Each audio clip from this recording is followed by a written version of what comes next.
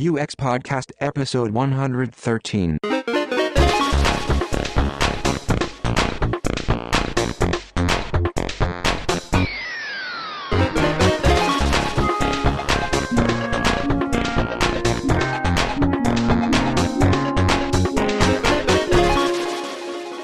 Hello and welcome to UX Podcast. Thank you for joining us. I'm James Royal Lawson. And I'm Pat Axboom. And we're balancing business, technology and users every other Friday from Stockholm, Sweden. Today is the second of our shows recorded at Interact London 2015. And it's the second and final one. Did I just say that? You said this, did you say the final one? Well, no, I said it's a second. Yeah, but second there might be a third and a fourth and a fifth. Oh, you're right. Yeah. They don't know that. No, I didn't think about that. It's our final show from Interact London.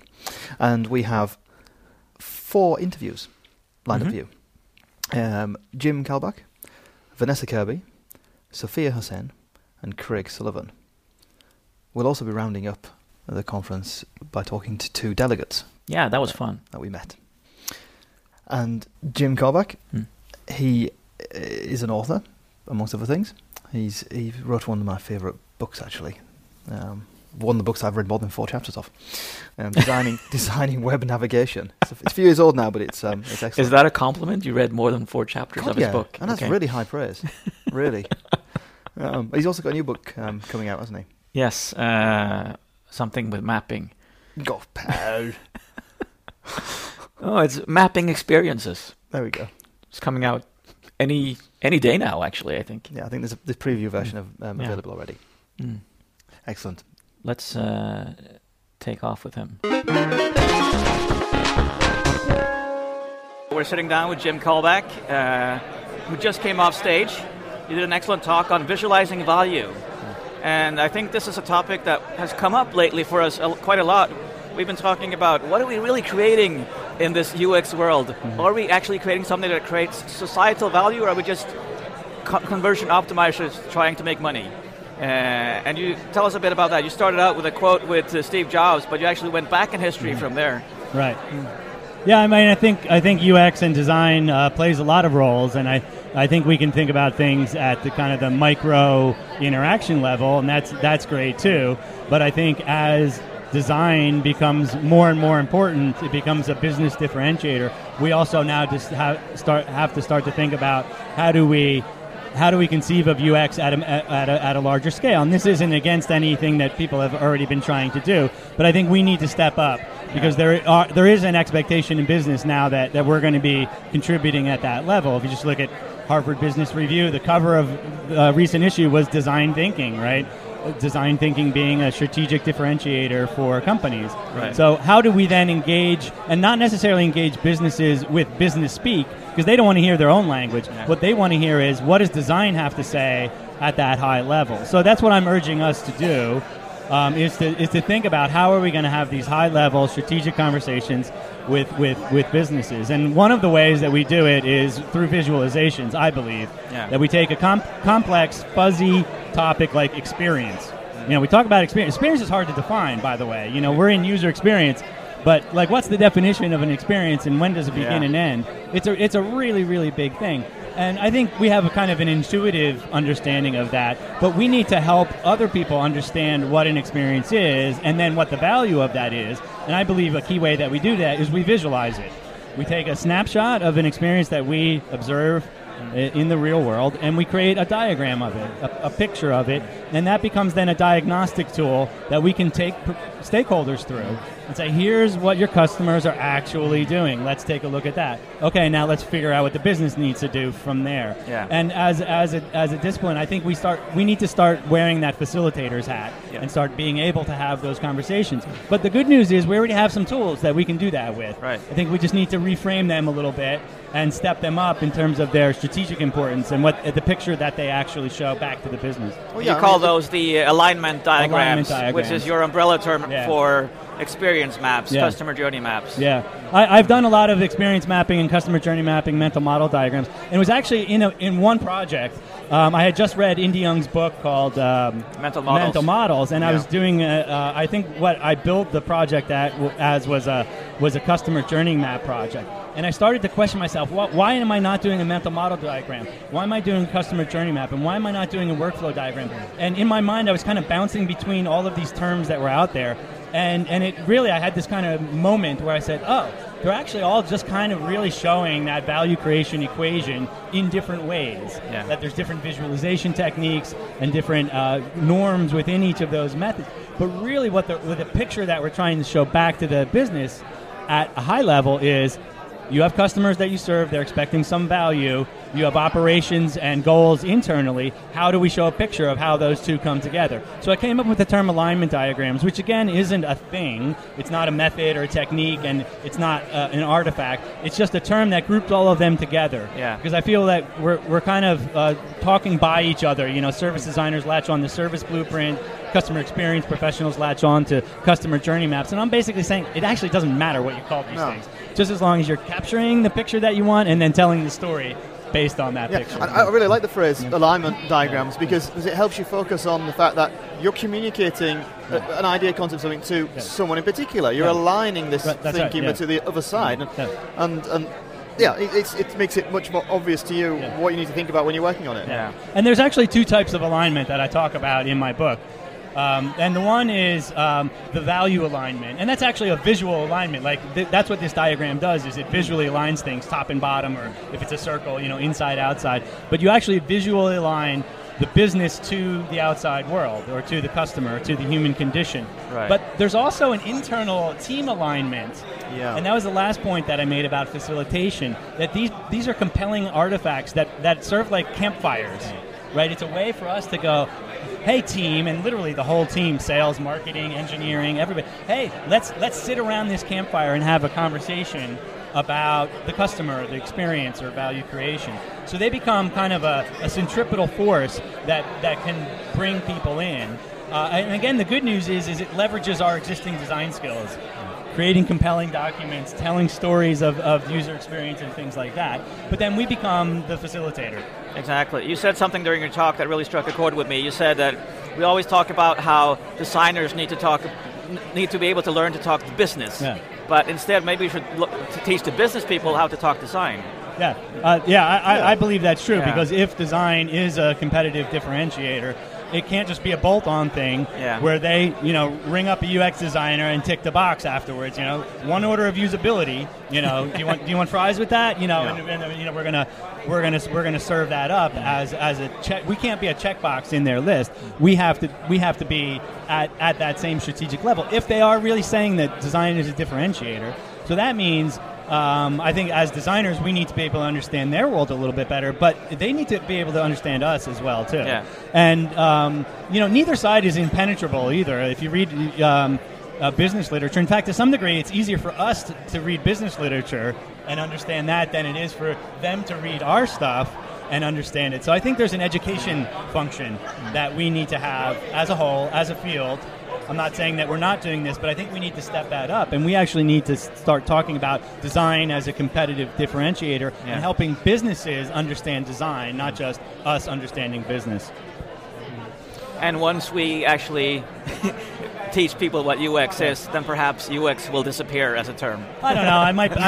That might be really extreme and polemic, but I think to some degree, the field of UX was formed out of a vacuum of managers at all levels, from product managers up to vice presidents, ignoring or not being concerned about that customer side of their equation. That it was very. Business models are very self-centered, and their attention was very, very self-focused on short-term profit maximization. And I think management lost its skill in understanding customers. That's not how it was in the 50s and 60s. If you go back and read Theodore Levitt and Peter Drucker, for that matter, as well too, they talk about engage the customer, understand the customer, and I think management kind of lost that skill. And because they lost that skill, then we filled that gap. But what happens if management regains that skill? And I don't just mean the techniques, but it's actually in their DNA as a business. Do we really need UX anymore as a specialization? Maybe. But maybe the job would just be slightly different. I mean, I completely agree with you. I think we've seen a long time where companies have focused very much on what they do, and have lost sight completely about why they do it. They've lost the value and what this problem they're actually solving for customers, rather than just pushing out what we've got. So maybe UX doesn't vanish, but its role in that better world changes slightly, because you don't need to put so much effort into the communicating with the business side of things. You can work with the business side together. And I've had these very practical conversations with developers, and I would put that out there, that we don't need UX once everybody gets it. Once any computing program, education program has UX part of it. When product managers have UX part of their training.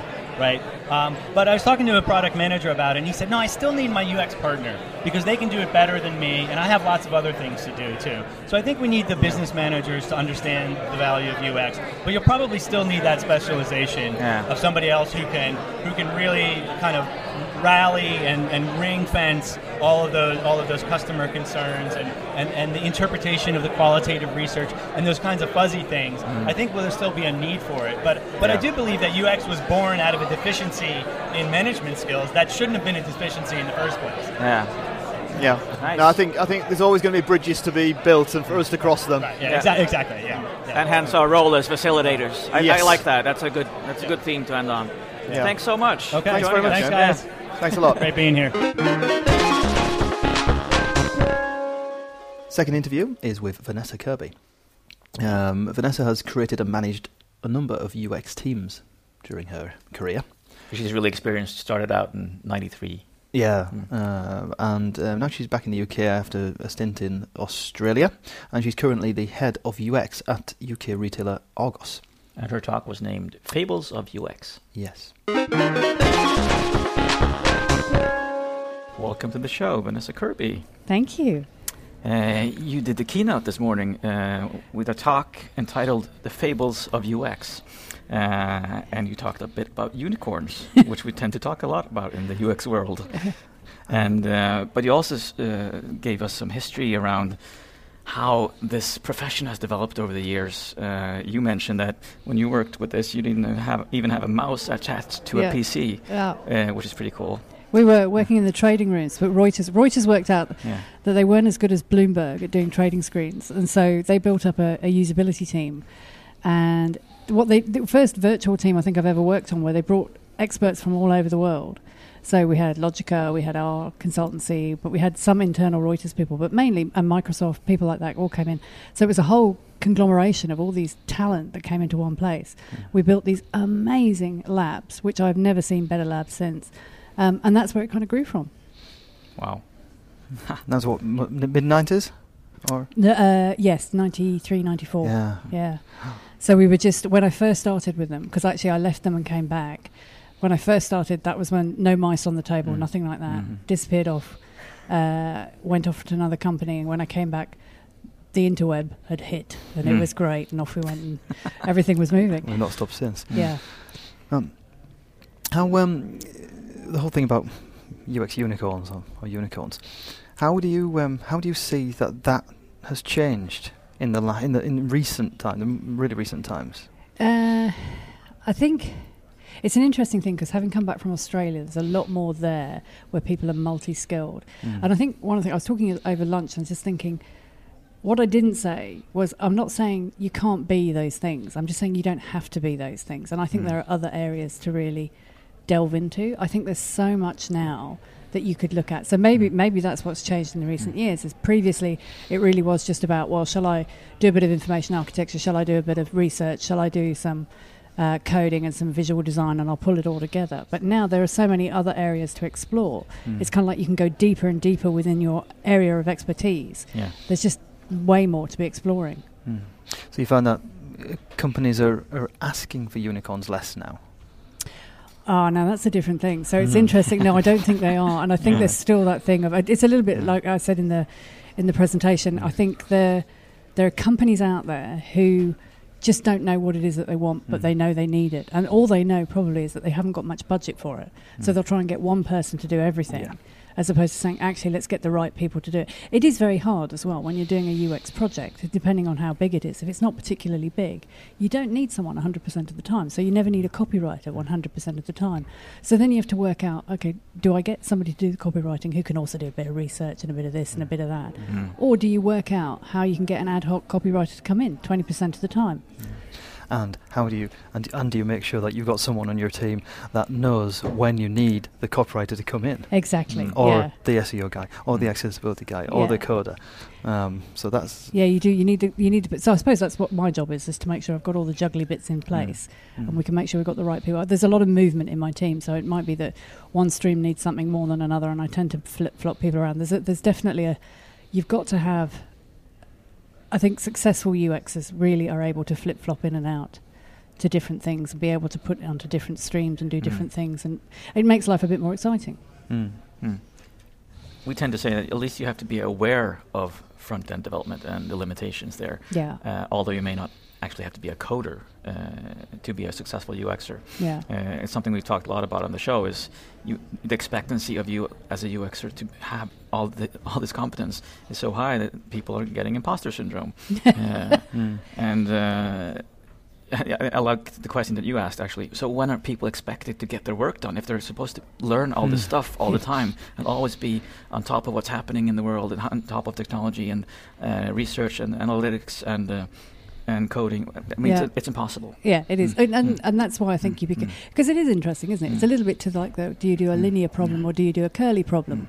Well, if you're doing curly problems, it does make you happier and you're doing all these different things. But at the end of the day, how many of those curly problems can you do in one day? And you've got to work out where you want to focus your curls. Focus your curls, yeah, there we go. But I think the fact that many UXers, or many people in our branch, are very aware of the situation. I mean, the whole essence of what we do is being aware of situations and context and what people need and so on. So you're aware that there's so many elements to what we do. Yeah. And then then that builds up then the need or the feeling that you need to do them all. Yeah. So you end up having that personal aspiration that you're going to be a unicorn because you need to be a unicorn. Failure. Or you're going to be failure. Or you're going to fail the UX, the everybody experience. Goes, what should I do? How do I do it? I've had lots of conversations. Lots of people come up to me afterwards and sort of said, so I'm kind of doing this, and I can't. And you know, what you said made sense. So how do I get around? And actually, unfortunately, that's where I don't really have a bit of a solution for things because there's one of the big problems is a visual designer has generally done a degree in some kind of design. Copywriter's generally done media and journalism. Coder's generally done something codey somewhere, whether it's back end or front end. But your information architect is very rarely coming from an information library background. James Kalbach did library sciences, so he comes from that informational, but it's a different thing as well. That's taxonomies and stuff like that, whole different world. I came from usability and research, but I also came from a coding background. Now I am well known, utterly rubbish at coding, but that was back-end coding. You know, that's even I could just about do Visual Basic, but once I got into C, and I'm that old, it was C. It didn't have a plus or a sharp or a whatever in front of it. That was when I said, "Oh, goodbye. See you later. I'll go and help people and processes and forget the technology for now." So. And that's okay, which is good. Yeah, that's okay because you've got that awareness. Know your strengths. You don't need to do it. Yeah. And now you're more the enabler and facilitator. Yes, I'm lucky now. I think honestly, I just think it's amazing. I've just been in the right place at the right time. I think I just happened to get on the crest of a wave as it was starting, and because I was young enough, I could get around the world and do things. And I've just been exposed to so many different places and so many different things that I've done it. I'd love to tell you that I'm a career-driven, goal-aspirational. Totally, I haven't got a bloody clue what I want to do. You had a historical tidbit that I really loved. You said the Florida presidential election ballot problem back in 2000 was a godsend for people because those of us trying to sell disabilities suddenly had something to tell people. Look at what can happen. You can destroy the world if it's bad. Yes, if it's all laid out badly. Yes. Well, I was going to have one more question. Maybe I can do it quickly before everyone starts streaming. Everyone's coming into the auditorium now. You're currently the head of the UX team at Argos here in the UK. Yes. And I think you said that they didn't have a UX team at all 18 months ago. That was before your time, as I understand it. Yes. Well, what was the light bulb moment for Argos? What made that happen 18 months ago? I think It was a gradual progression of things. So they had people in place who were doing some of the things that you see happening today, because obviously they've always put the content up on the website. They've always had the stuff up there. They brought in a new innovation team, and the head of innovation there, Neil Tyngate, he basically then said, hang on, you need a user experience team. So it's more that he formalised it. So things were happening, and now it was more formalised. So then it was just like, and they, they've got through where they're going and that sort of thing. And I'm just a little bit more structured in the way that I do things, a little bit more. Again, it's just age, and I've got loads of things behind me that can help out with that. So I can come in and sort of say, okay, actually, I know how we can do this. I've kind of done this before, so let's give this a go. Let's see where we're going with this. So, it's that kind of thing. Yeah, so there's natural, more like an organic maturity. Yes, and I think they just hit a point where they said, hang on, maybe we need someone who's done this somewhere else to come in and help out. And it's the energy in that company is amazing. It's fantastic. It's a great place for UXers. Wow. It's whether you look at the digital work they've been doing, look at the stores, look at the, we've got everything now from so many mobile apps and so many things online and the digital store and everything. So it's a UX dream, really. Excellent. Fantastic. Okay, thank you very much for taking the time to talk to us. My pleasure. Vanessa. Thank you. Vanessa.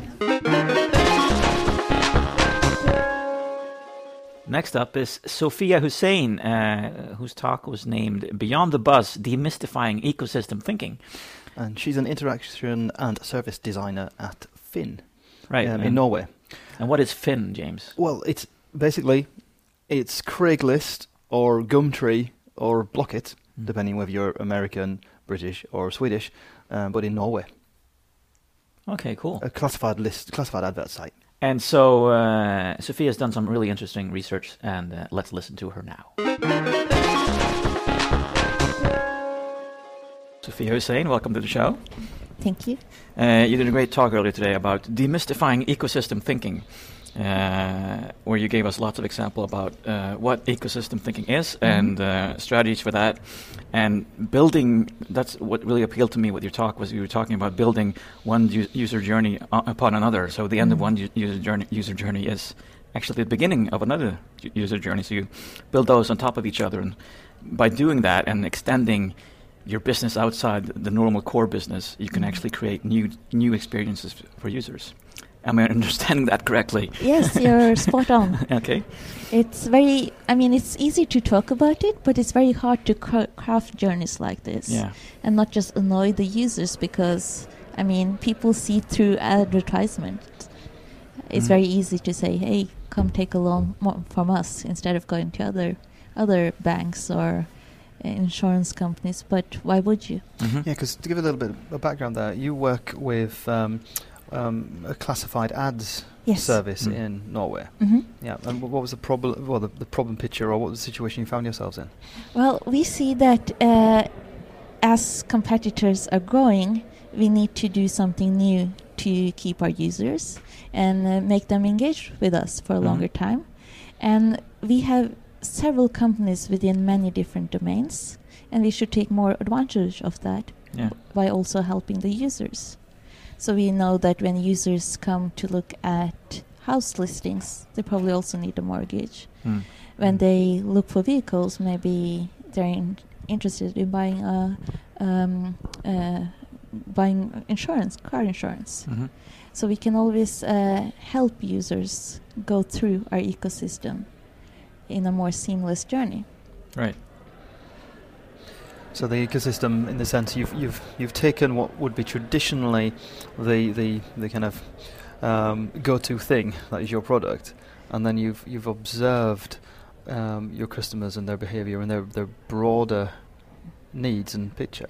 Yes. So the example I used in my talk, and I tend to use that example because it's so illustrative, that when you're looking for a home, there's just so many things you have to do. Getting settled into a new home is like many months. It's a long process. And we treat it only as an ad, but we know that people use our site also for finding new furniture, for investigating the neighborhood. There are many other things that people do, see craftsmen, plumbers, electricians, and so on. And they do it all on our site, but we don't connect these services and we don't help the user. So it's all traditionally seen as just individual happenings. Yes, we have always treated our categories as separate domains. Yeah, you mentioned finding the user's real goal. Yes. So that the intention of the user really isn't to buy the house, but actually to get settled in the house and in the community. That is really the core of ecosystem thinking, that we have to analyze the real goal of the users, the greater goal that you're wanting to accomplish. Right. Only then can we build these meaningful pathways. Yeah, because you would only then start to see the fuller picture and the overall journey that they're travelling through, instead of just the individual happening. Mm-hmm. Yeah. You talked about creating new pathways across services, but if you're a business, you're telling people to do stuff that is outside their business. How do you get confidence in doing that? Are you talking about the car example? Yeah, now? well, all the examples, because your strategy for it all was understanding how it works now, then creating new pathways, and then creating the business strategy and the business model. So in the first case study with the housing, we actually had many of these services. Oh, you did? Okay. And that's a bit the special thing about Schibsted, that we have so many companies. Right. Whereas the car example is quite different, because then we're talking about services that are far beyond what we do. And of course, then it all becomes all about strategic partnerships. And that's why I couldn't have done this project alone as a designer, because then it would be just like a future scenario. But we had a team with very skilled business analysis and business people who craft this service, looking at what are really the possibilities out in the market. Right. So you've uncovered new business opportunities, so growing the ecosystem. Yes. Based on on having a better understanding of what's happening now with the existing products and offering. Yeah. And what you're saying about creating partnerships, I really like that, because that means you don't have to create your own new services, but actually you just need to, find them and actually satisfy the needs of the customer. But maybe it's not just your services that are doing that; it's just other people's services. Exactly. Yeah. So, being in a corporation like Schibsted, we have many companies, but in most other cases you wouldn't. And then it's all about how can you create win-win situations, synergies between different businesses. Yeah. How can you team up with others? And the time to market is shortened drastically as well, because instead of getting the investment in place to start up a new arm of your existing organisation, you set up a strategic partnership with someone who's already doing it and tie it in with the knowledge that you've learned. Yeah. Exactly. Thank you, Sofia, for coming on the show and sharing your knowledge. Thank you. Thank you. Time for Craig Sullivan. Craig Sullivan, Optimize or Die on Twitter. It's his 4th time on UX Podcast. 4th time. I'm a bit unclear about it in the interview, because I can't exactly remember if it's 3 or 4 or 5, but it's actually 4. He joined us on episode 11, 3.5 years ago, episode 26, 3 years ago, and then episode 56, 2 years ago, and now episode 113. Right. And always so much fun to talk to. He is. His talk was scaling stupidity. Yes, scaling stupidity.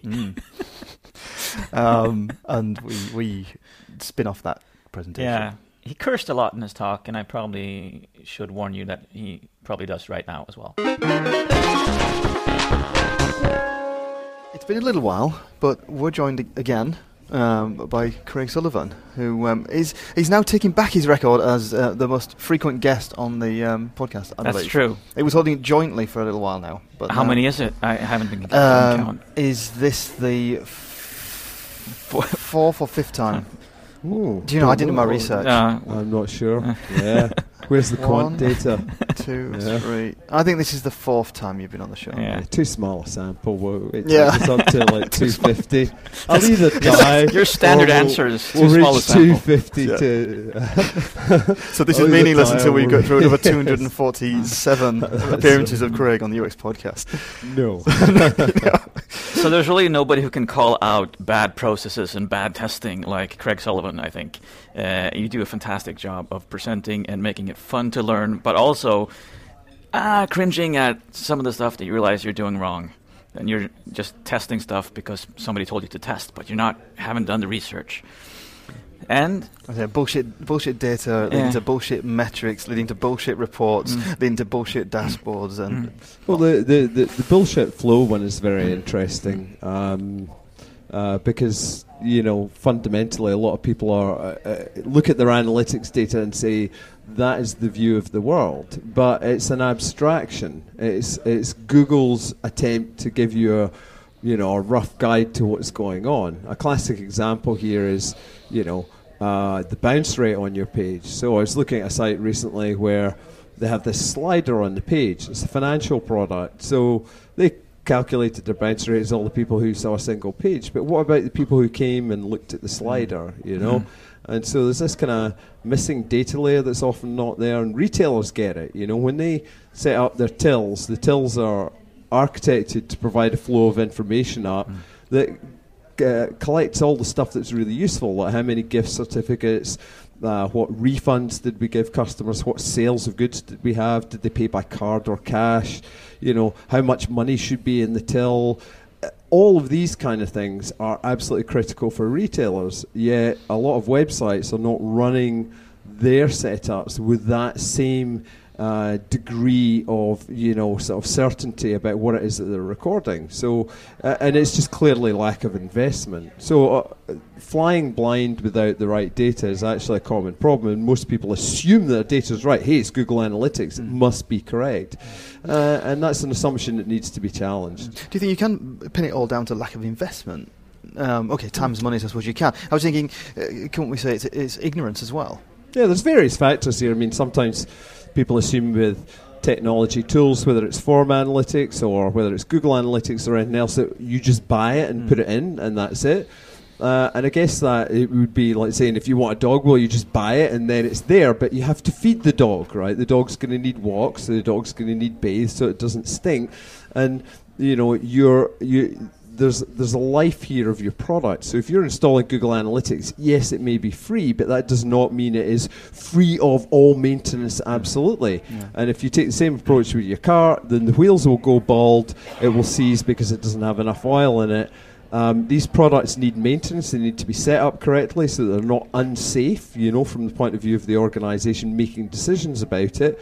But they need love, right? That is the main thing that's missing. Just give some love to your analytics, and from that love, you'll see what retailers get by making their tills add up correctly. It's important in retail. They wouldn't be able to survive without it, and people would get killed if that data wasn't flowing through. So we really should be taking the same approach with analytics. It's actually the core and fundamental underpinning of your business and all your testing and everything else. Yeah, I know me and you have talked about this before, that my experience is the same as yours, that every analytics setup is a bit screwed up. It's broken. Yes. You've got to invest the time into working out just how it is. It's just a question of where. Because no one knows. No one realises it when you come into a project, and you've got to find the answers. So although that seems quite sad, if you turn it around, there's an opportunity there. So if you do it correctly, you're way ahead of the competition, really. Yeah. Well, you're making better insight. You're making more sound decisions based on better insights, as opposed to just random stuff based on broken data. But how do you get people to understand they're doing it wrong? I think there's an easy way, which is to point out that everybody really needs to check that the collection is working in the same ways that we would calibrate the tills and the reporting in a retail environment. We need to also calibrate and make sure our Google Analytics or any other analytics package is set up correctly to record the things that we actually need to know about people's behaviour. Once it is set up correctly, then a lot of useful data flows from there. But back to your earlier point on the kind of testing and calling out bad stuff, I think it's really important for me to mention that the only reason that I'm okay at kind of calling this stuff out and talking about the problems that happen is because I've made every single one of these mistakes myself. I was showing someone a photo the other day. I should have put it in a slide deck today I was getting people to use their fingers to point at call to action buttons in testing. It was really stupid. It looked horrible. I mean, it looked awful, and it didn't work. And I spent a lot of time doing really stupid testing in the wrong places with the wrong stuff. And through all that, I learnt a lot. You know, it kind of trashed my ego and my assumptions about how good I was at actually picking a winning design. And that's the humility that testing taught me, which is, do you know what? I don't know which thing is going to work here, but what I can do is I can do my research, I can find out as much as I can, and put myself in the best possible chance of coming up with a hypothesis that's likely to actually work when I run it as a test. And that's why that prep work's important. But it all starts from you don't know. So that is something which there are no experts. There aren't any UX guys I know or A/B testing guys that I know that can look at tests and say this one will win. In fact, you know, my guess rate, you know, I might get maybe 60% right, but I'm marginally better than flipping a coin as a predictor of your future business. I mean, I'm not really selling my consultancy services very well there, but it's a bit like a car mechanic. You know, I have experiential learning. I can't look at a car and say, oh, I know exactly where there's something wrong, but the tools and techniques that I have to drill down into and isolate the problem and then prove that is actually the problem, then remove it and then validate that the problem has gone. Those are the things that you learn over time. That experiential learning goes along with the tools, but it still doesn't mean, even a mechanic with 20 years experience can't just look at your car and decide what's wrong with it. You have to go through this diagnostic process of collecting evidence, trying things out, maybe getting it wrong, and then eventually hitting the muddle load and figuring it out. And you know, it's similar with cars as it is to doing conversion optimization. So if you meet someone who says they're an expert at this and all their tests win, then they're liars, basically. No, I mean, this is something that, I mean, okay, with cars and mechanics, maybe they've got it a little bit easier in that there's a slightly more limited selection of cars. Yes. So your world is slightly shrunken. With us, every single digital product or website, whatever, is unique. The customer base combined with that is unique. But we're in a situation where clients expect you as an optimizer or as a UX or whatever. I mean, you know what menu to put in this situation. You know how this should be in this perceived situation, and it's not true. Like you said, we've got our baggage with us, our baggage of experience, but we still need to hypothesize and to be honest about the fact that no, we're just guessing, right? And you're paying me to make a really good guess, and I'll try and make as best a guess as I can. But don't just trust me. You've got to go out there and test it. You've got to validate it. You know, you've got to collect the data. You know, a hypothesis is just an informed guess, and you're saying, well, you know, based on all the stuff we've looked at, the observations, the data, you know, we think that by doing this, it doesn't guarantee. There are no guarantees here.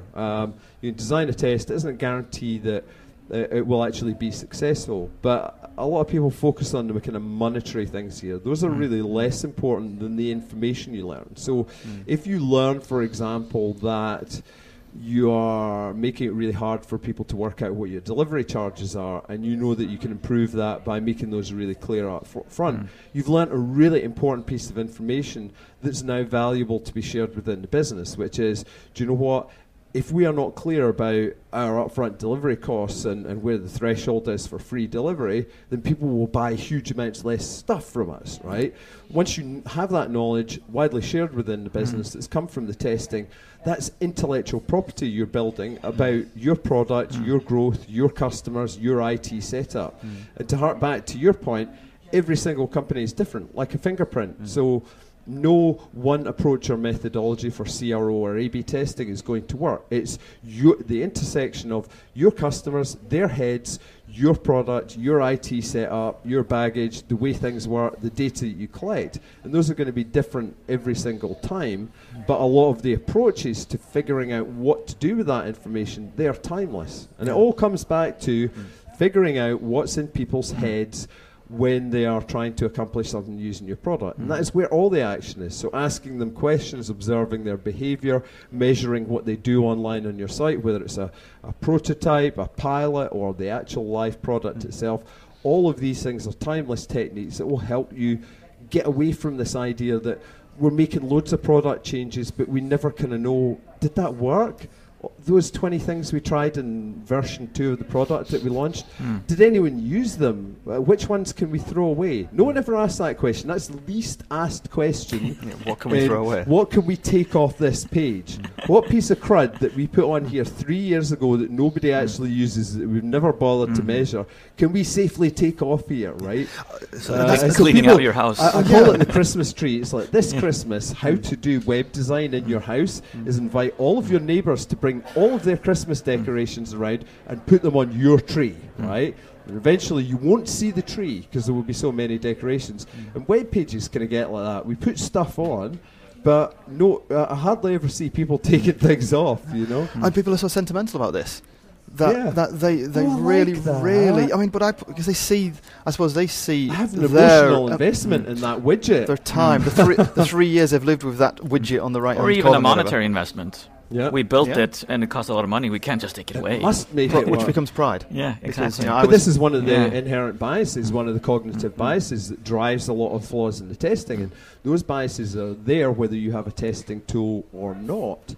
So, you know, somebody with a testing tool is capable of driving the decision making in their business in an A/B testing kind of way, but using their ego as the source of all the ideas for the test. And it's the same way as doing ego-driven design, where the CEO decides on what's going to go on the page rather than the customers and the design team working as a collaborative kind of unit. And that's a fundamental problem. We need to get ego out of design. Ego, assumptions, cherished notions. I have 20 years experience in marketing. I know what our customers want. This works on this other site, so we're going to do it. Or I've decided. I know what they want. All of these are conceit, arrogance, and they're cover for the fact that gnawing away inside your heart, there's a little voice going, "You don't actually know. You really don't know, do you? Go on, say it. Just tell them. You don't know what the hell you're talking about." And there's that little voice of doubt. Which we'll call Little Craig. Everybody blusters and goes, "Yeah, no, we don't. Let's try that." All the rest of it. And there's still that bit inside of them that's saying, this is all wrong, you know? And that's the fundamental problem. We need to listen to that doubt and embrace it, and embrace the fear of making wrong decisions, embrace the doubt that we might not be right, and embrace the fact that our opinion and knowledge may not be the information that we need for here. The best quote that I ever heard was, somebody once said to me, "Do you know what? Your opinion about the product and whether you like it or not really makes no material difference to the performance of the product. So whether you like this color or that layout or that design, it's not for you. It's for them, and it needs to be built around them, their needs, their desires, their fears, worries, and barriers, because if it is for you, that's great. You're doing ego-driven design. This is my website, right? And it's my personal sandpit. If you have that approach, you will not survive in retail, and you certainly will not survive online, because you're designing for yourself, and that's a very small market of one. Excellent. Wow. I think we'll finish with that and say everyone needs to listen to their little Craig on their shoulder. Yeah, I'm going to start listening to the voices in my head. Well, that too. Yeah. Thanks, Craig. Thanks. To wrap things up, straight after the end of day 2, we hung around outside and grabbed hold of 2 delegates from the conference To help us sum up Interact London 2015. and reflect on what we listened to and learned during the 2 full days of speakers. We were joined by Sophie Exentarius and Maurice Roach. Sophie is a freelance UXer, and Maurice is, a coder. Which is always cool that coders come to UX conferences as well.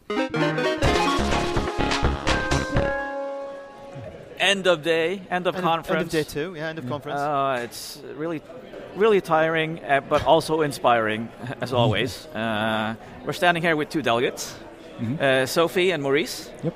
Where are you guys from? I'm originally from Barbados. I live in London now. Okay. And I work at a company called Zulka. I'm a UX engineer for them. Zulka, okay. And Sophie? I'm originally Greek. I lived in Canada for a long time, which is why I sound funny. And I'm a UX architect. I've been in London for 9 years. You don't sound funny. I am told I sound funny. Different, unpinnable. So, and you've both been here for the 2 days. Yeah. Yeah.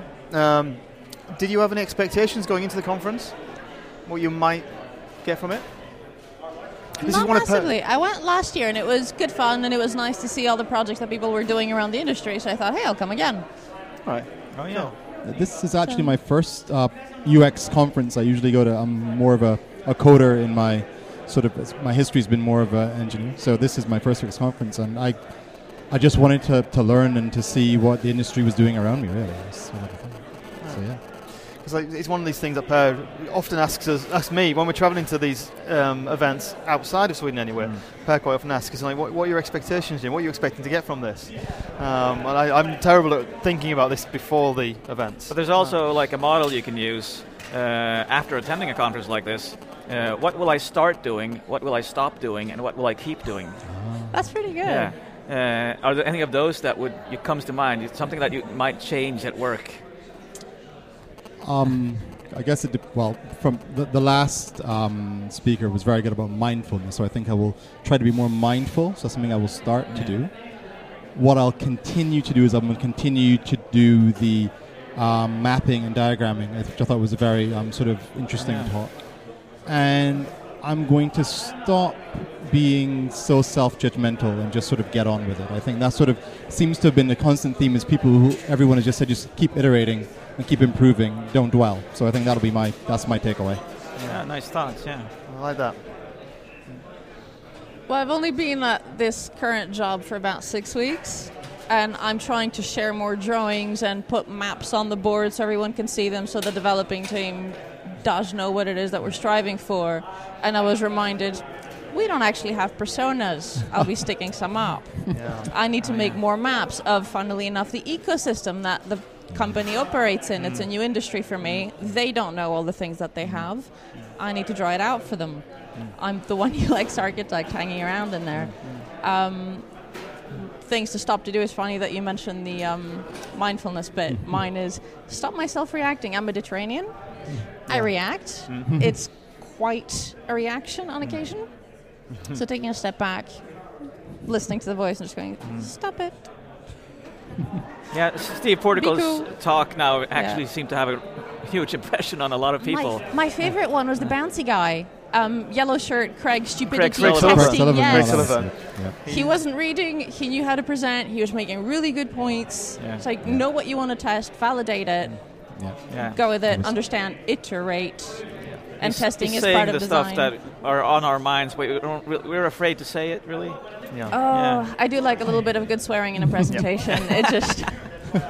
I liked, again, how much brain stuff is coming up in these conferences. Yes. And we've noticed a growing theme of this, that UXs are becoming much more mindful or at least they're much more aware of this stuff. It's not just about these kind of interactions and designs and stuff we're drawing on boards and stuff. There's a lot more going on, and several speakers talked about brain-related things. Not just the obvious one with a neuroscientist, but also we had hippocampus mentioned in one. We had Jane Frost yesterday as well was talking about research, but she was talking about there was things that which she said in her talk which were also connected to our psychology about users, people do what they do stuff to contradict the data, and there was lots of psychology in what she was talking about. And we had brand as well came up. I loved the cards about mapping the experiences. Yeah, that was very good. Keeping them as reminders. But I think as UXers, we're kind of privileged because we get to see all aspects. You get to think from the perspective of the user and the business and the technology. So you're one of the few people in the company who does get to step away far enough that you can see that there's brand going on, there's different messages. You end up being very good friends with marketing on occasion. And that's an excellent point, because that ties into the very, very first talk yesterday when Vanessa Kirby talked about unicorns. And what you're saying is that we have this kind of vision, we can have this wide vision and we can notice things and we can take things in, but at the same time you have to have the mindfulness and the sense of being to step back and understand that you can't do it all. You can't be an absolute world best in all these different things, but you can be aware that they need doing, and you can then pull in colleagues or explain it to colleagues. This is what I've realised. Can you Can you code it? Can you do it? Can you and design it? I think it's Can you really, research really it? important if you do notice something, if you do see something, to speak up, because it might be that others have just had their nose way too close to the glass and just can't see it anymore. Yeah, absolutely. I really like Vanessa's conclusion about UX people being facilitators, and that's really what we're doing. We don't need to know all the stuff. We just need to know what has to be done to get to create a perfect solution, really. Yeah, I think this does. I mean, you then have ecosystem in multiple contexts. The ecosystem of the project team, the ecosystem of the client organization, the wider ecosystem of the environment in which the solution is being deployed, and the ecosystem of self. Like, how are we feeling about ourselves and our internal monologue? And this seems like that has been this theme. And it's, the idea of the fact that UXers should be almost working on their own obsolescence. We should become background. We are just this gel that works through everything, and that is what we are. Yeah. I guess that's sort of, it sounds a bit weird to say that about one's own profession, but I guess that is the truth. We really we pull it all together, we hold it all together, we help everyone communicate. And we really should be working to make ourselves more invisible in the process and just enabling all the other people to get the job done. But sometimes you've got to play translator and interpreter. This is the thing. Oh, yeah. And mediator and diplomat and just kind of massaging all the situation. And coffee boy and chief whip and everything else. But drinking buddy. Drinking buddy. Yes. But it's going to be okay. It's going to be. But it's. I think our role. I guess obviously it's a UX conference, so we come out with this very big sense of self and purpose. But I do think that our role in projects going forward can be understated. Like, to be good UXers, we do have to be aware of the broad strokes, and we do have to be aware of the width of what we're doing. But we also have to have some very deep understanding of the different technical, relational, and business things that we're trying to solve. And I think that's the inspiring thing, and that's what I think is, I guess, what makes me happy to keep doing this, because there's more to learn every second. And that's a great thing. Wow. Excellent. Thank you very much, both of you, for taking the time to talk to us after. Thanks for sharing your insights. And thanks for a great podcast, really. Awesome. Yeah, I'm going to have to go listen to some now. Thank you. Thanks. Well, that was 4 of the speakers from Interact London 2015. Mm-hmm. But you can also, if you haven't already, you can also go back to episode 112, where we have 3 other interviews from Interact London.